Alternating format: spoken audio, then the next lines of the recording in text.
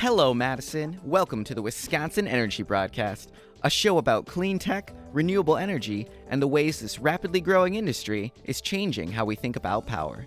The Wisconsin Energy Broadcast is a project of the Perpetual Notion Machine, heard on WORT 89.9 FM Madison. Now, here's your host, Heather Allen and Nan Fay.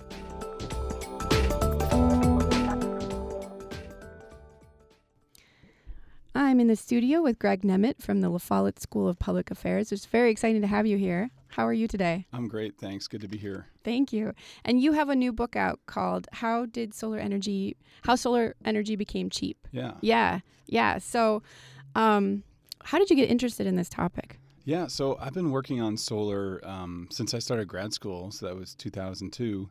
And I guess I was interested in the topic at the time because it was an interesting technology that seemed to have the potential to really be able to solve some of the energy problems we had. It was clean.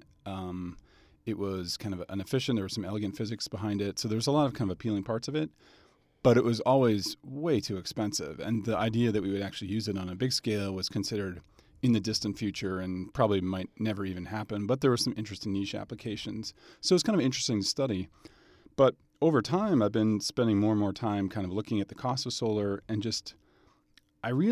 one thing I realized is I was continually outdated. So I'd be like showing slides in class from a couple years ago, and I'd realize, wait a minute, that's not what things look like today. So even 2 or 3 years of kind of being behind on the data was wrong because things were moving so quickly. And people in the industry had a lot better sense of what actually was going on.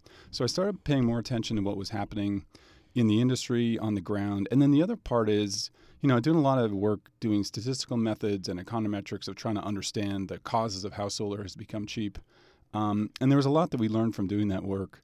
But I also got the feeling that there were some other parts of the story of how solar kind of developed and got cheap that weren't coming out in the data because we couldn't measure it or it's just really hard to explain or understand. And so this opportunity came up a couple years ago to write a proposal for a book project. And in that case, it would be using the data, but also just talking to people all over the world and also taking kind of a long-term historical perspective on how this all happened. And so that's what I did over the last couple of years. That's great. And so you kind of mentioned what solar photovoltaic panels cost in the early days. So I think the first solar panel was invented in 1954. Is that right? Yeah. And right. What was the cost then? Yeah, 1954, they did a demonstration. There was a cover page in the New York Times saying this is the energy of the future, and there's no reason it can't just provide all our energy. And then 3 years later was the first commercial sale of a solar panel, and it was for one of the first satellites called Vanguard 1 that was a response to the Russians launching the first satellite, Sputnik. So there was a space race in the 50s, and solar was a big part of that. So the Department of Defense and the Navy, who was running the satellite program for the U.S., realized that it was way better to use a tiny solar panel on their satellite to do the communications rather than a heavy battery that would be hard to lift off into orbit. So that was solar's start, and that's how it got going early on. But those panels, those tiny, I would call them cells on the satellite, they cost, so the units here are megawatt hour. So megawatt hour is about what an average U.S. household uses in electricity in a month. So it's like your household monthly electricity bill, and the average is about $120 today.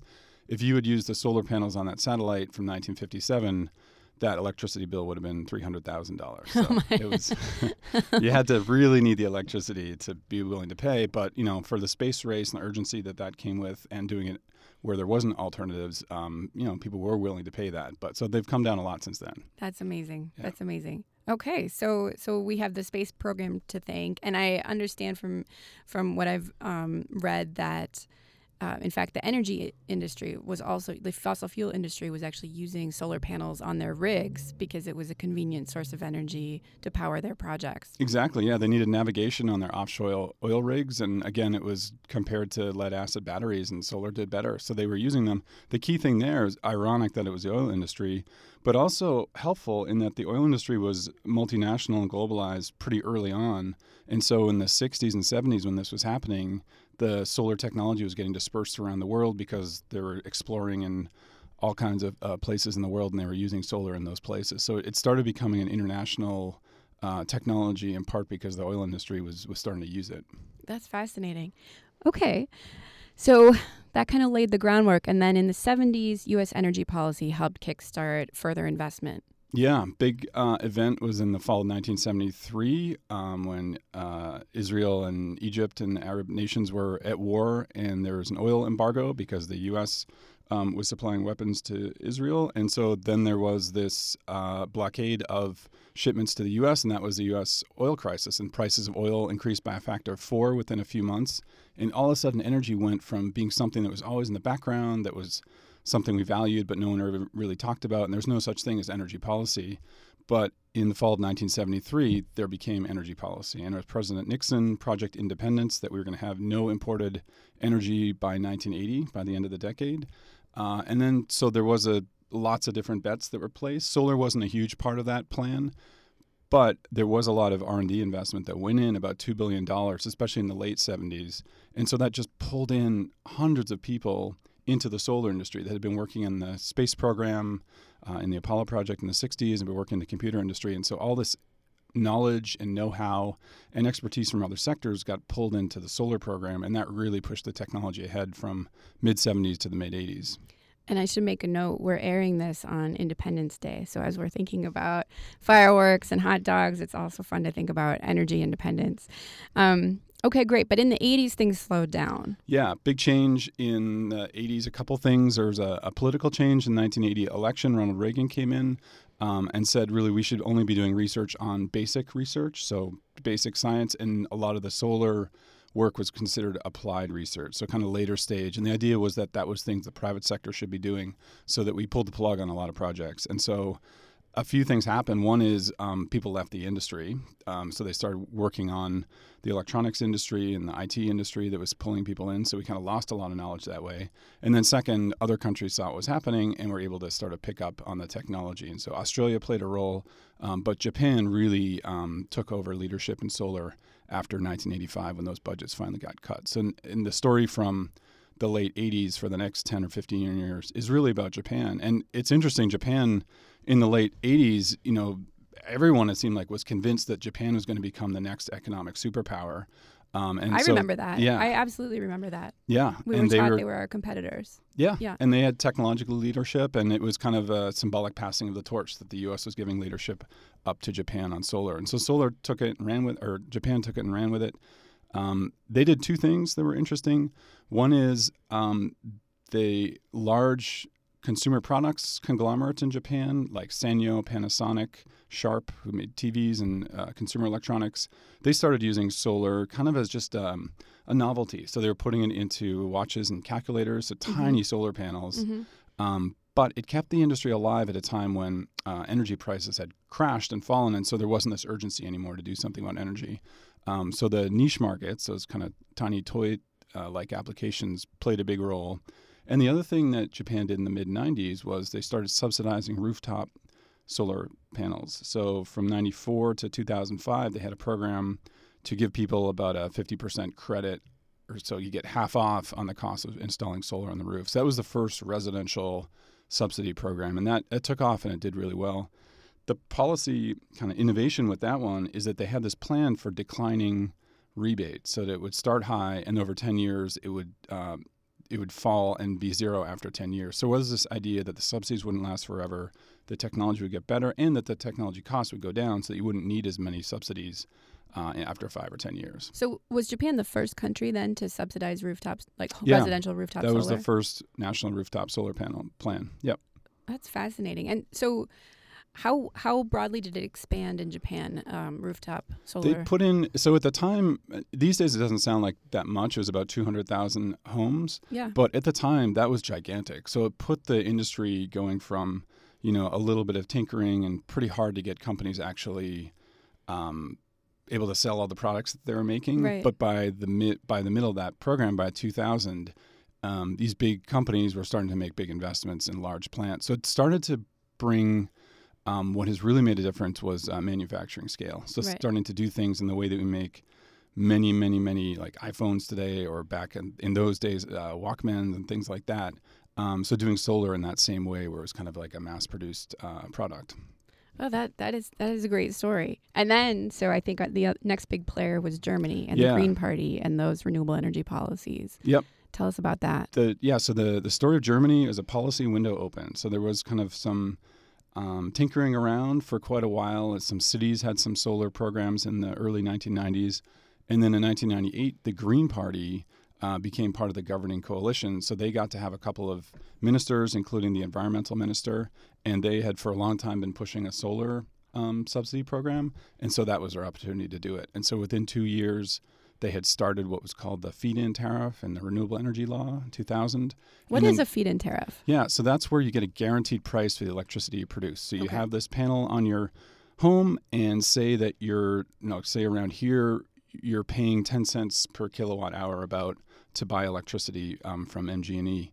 And so this was a way of saying, well, if you produce electricity, we'll pay you, say, 10 cents. Yeah. Okay. But here, in this case, they said, well, solar needs to get started, so we're going to give you an extra amount. And so they basically were paying more than 2 times the, say, MG&E equivalent rate. Okay. So instead of you buying for 10 cents, you were selling for 20 cents. So all of a sudden, it's a very good deal. It was a really good deal to put solar panels in, and lots of people did. Okay. And so that really took the industry to another level.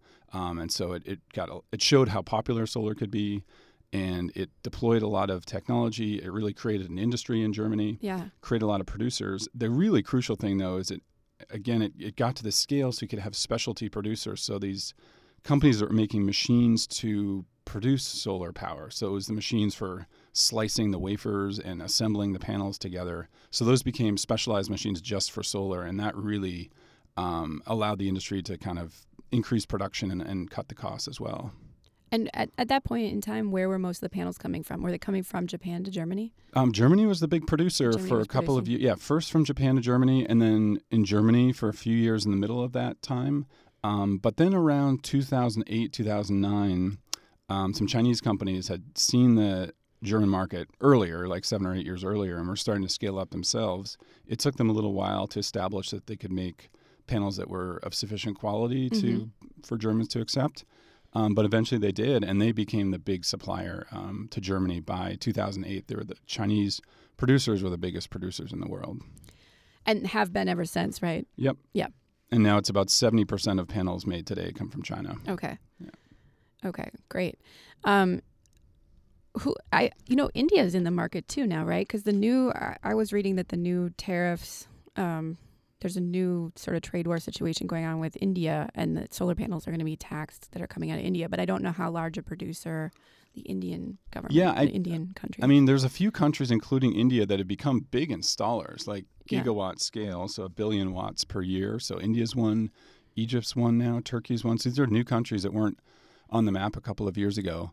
But I think what's happening now is there's this opportunity for lots of countries to get into production. And I really think it's partly these machines that the Germans made. Mm-hmm. And there was this innovation in 2004, 2005 called turnkey, where these companies would create an assembly line, and all you had to do was buy the assembly line and then bring it to your company in China.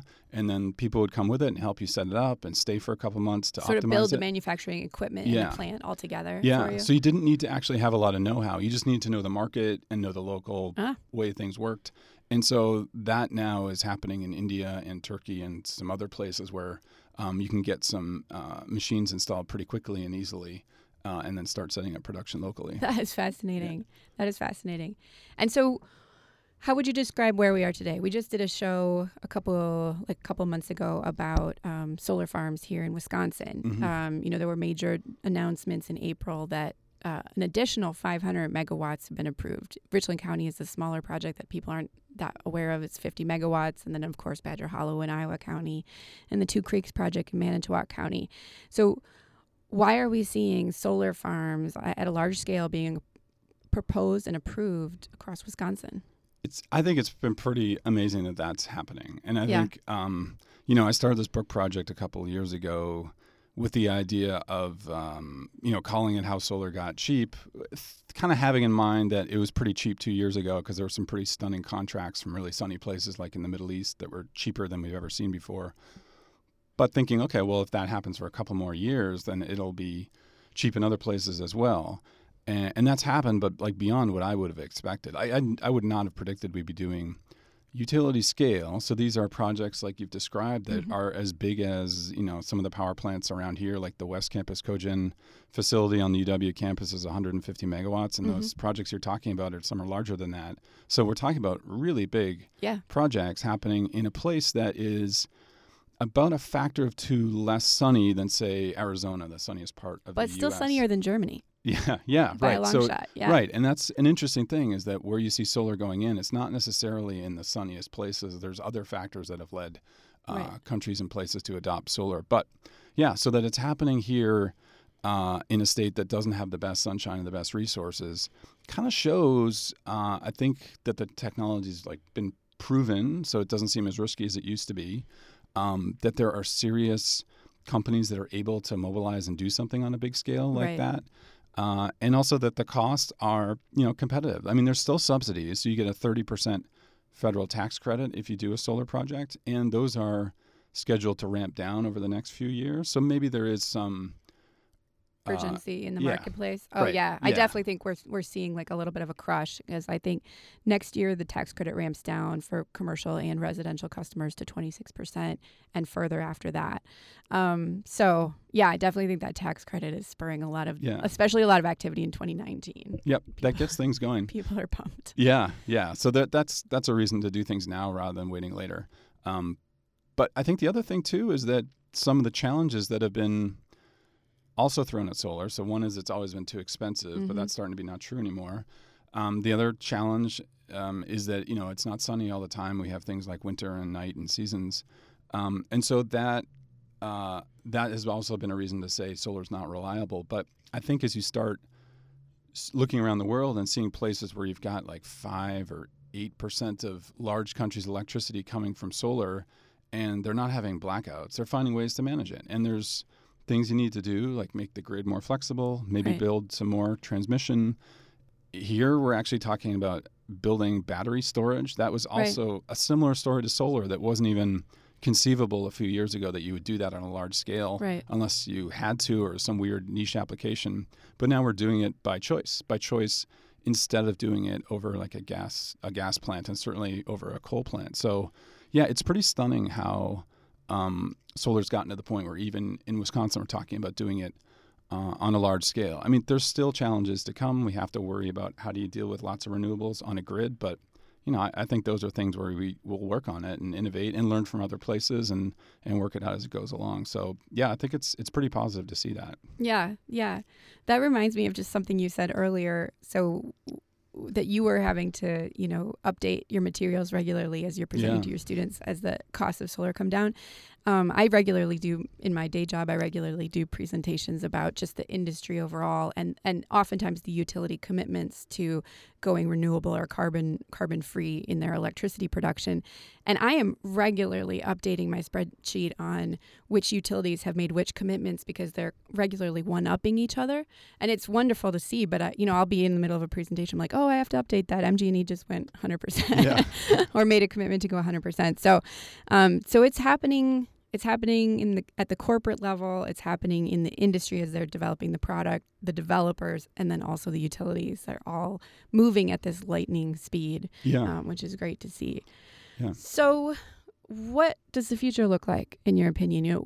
Knowing what you know about the history and where we've been, how do you see things going in the future? Well, I think it's this combination of multiple kind of technologies coming together that allows us to move to this energy system. In my class, I talk about having a goal of wanting an energy system that's cheap, that's clean, and reliable. And a lot of the conflicts we've had in the past is there's often trade-offs among those different goals. It's starting to look like, because of some of the innovations in technology, that we can start to have cheap, clean, and reliable all together. And it's not just one technology. It's solar, but complemented by wind, and then getting the flexibility you get from batteries. And then, grid technology, like having sensors on the grid, having information flowing around the grid, that and digitalization happening, that also allows us to be much smarter about how we move electricity around and how we deal with these intermittent resources because of clouds or wind coming on and off.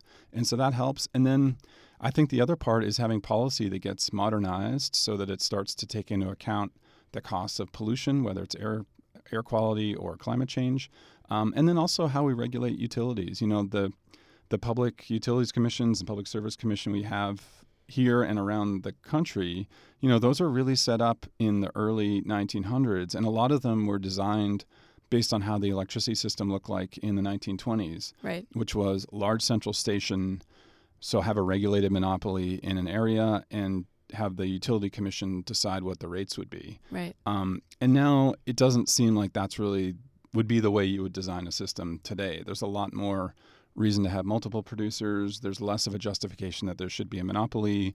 There certainly needs to provide reliable service and maintain a distribution system.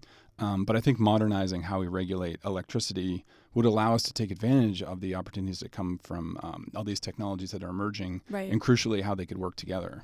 Right. I mean, it makes me think of how it seems like the Public Service Commission's key values are reliability, safety, and access to everyone. Right. But I think that, as you're describing, that the public is shifting to, they still want a reliable grid. They want it to be a safe grid. But since we've proven that that can be done, we also want a clean grid. And so at some point, that has to be woven into how we make decisions because, as you said, there's just a lot of sensors and controls and other technologies that can allow us to be more nimble and use these new technologies and also come up with new ways to pay for the solutions, you know, because you can't buy and sell electricity and make power plants the way you used to. That's a whole nother show. But okay, so and so I read that you recommend that in the next few years we focus on investing in R&D, building markets, and then subsidizing new technologies to bring them to scale. Yeah, if we need more than solar, and you know, for the book I was also starting to look at batteries too, but then that was when I was kind of realizing, well, I think batteries are already so far along that they're moving very fast. So I have less to say about that. But if there are new technologies that come along, and I think we will need new technologies to, you know, deal with the need to decarbonize the grid and not have climate change as much. And we've got these goals of being zero emission by 2050 in a lot of places now. So to do that, I think we'll need more than just what we have today. And so we'll have to keep working on developing and designing new technologies. And so, what comes out of the work I've done in the past on innovation is that the most successful innovations are ones where you couple a technological opportunity with a market opportunity. So the technological opportunity is something where the science and R&D can help, where you have educated and trained scientists and engineers that are working on improving technology. And then the market side is the demand that pulls those things into the market. And that can be policy, but it could be the way, like you say, we set up markets with the Public Service Commission. It could be putting a price on carbon, those types of things. All those types of things are creating a market that otherwise wouldn't be there. And so that's kind of what we need for bringing new technology into the market, taking advantage and creating technological opportunities, and then having market opportunities that can pull those innovations into the market. And so we need to be working on both ends, and then the coupling, when you have that connection between the science and the technology, and then what markets want, that's when you can really have things take off. Yeah. And we've seen that with solar and to some extent batteries too. So that's what we need more of. Yeah.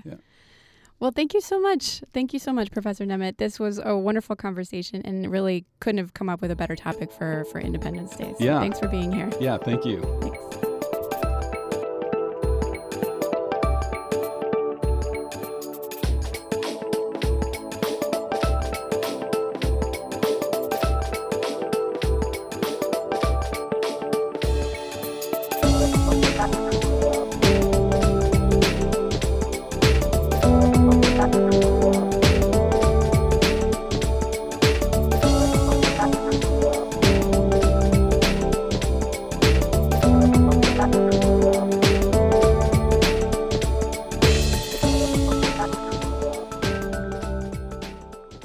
Thank you for listening to WORT and the Wisconsin Energy Broadcast. Hope you enjoyed this happy 4th of July.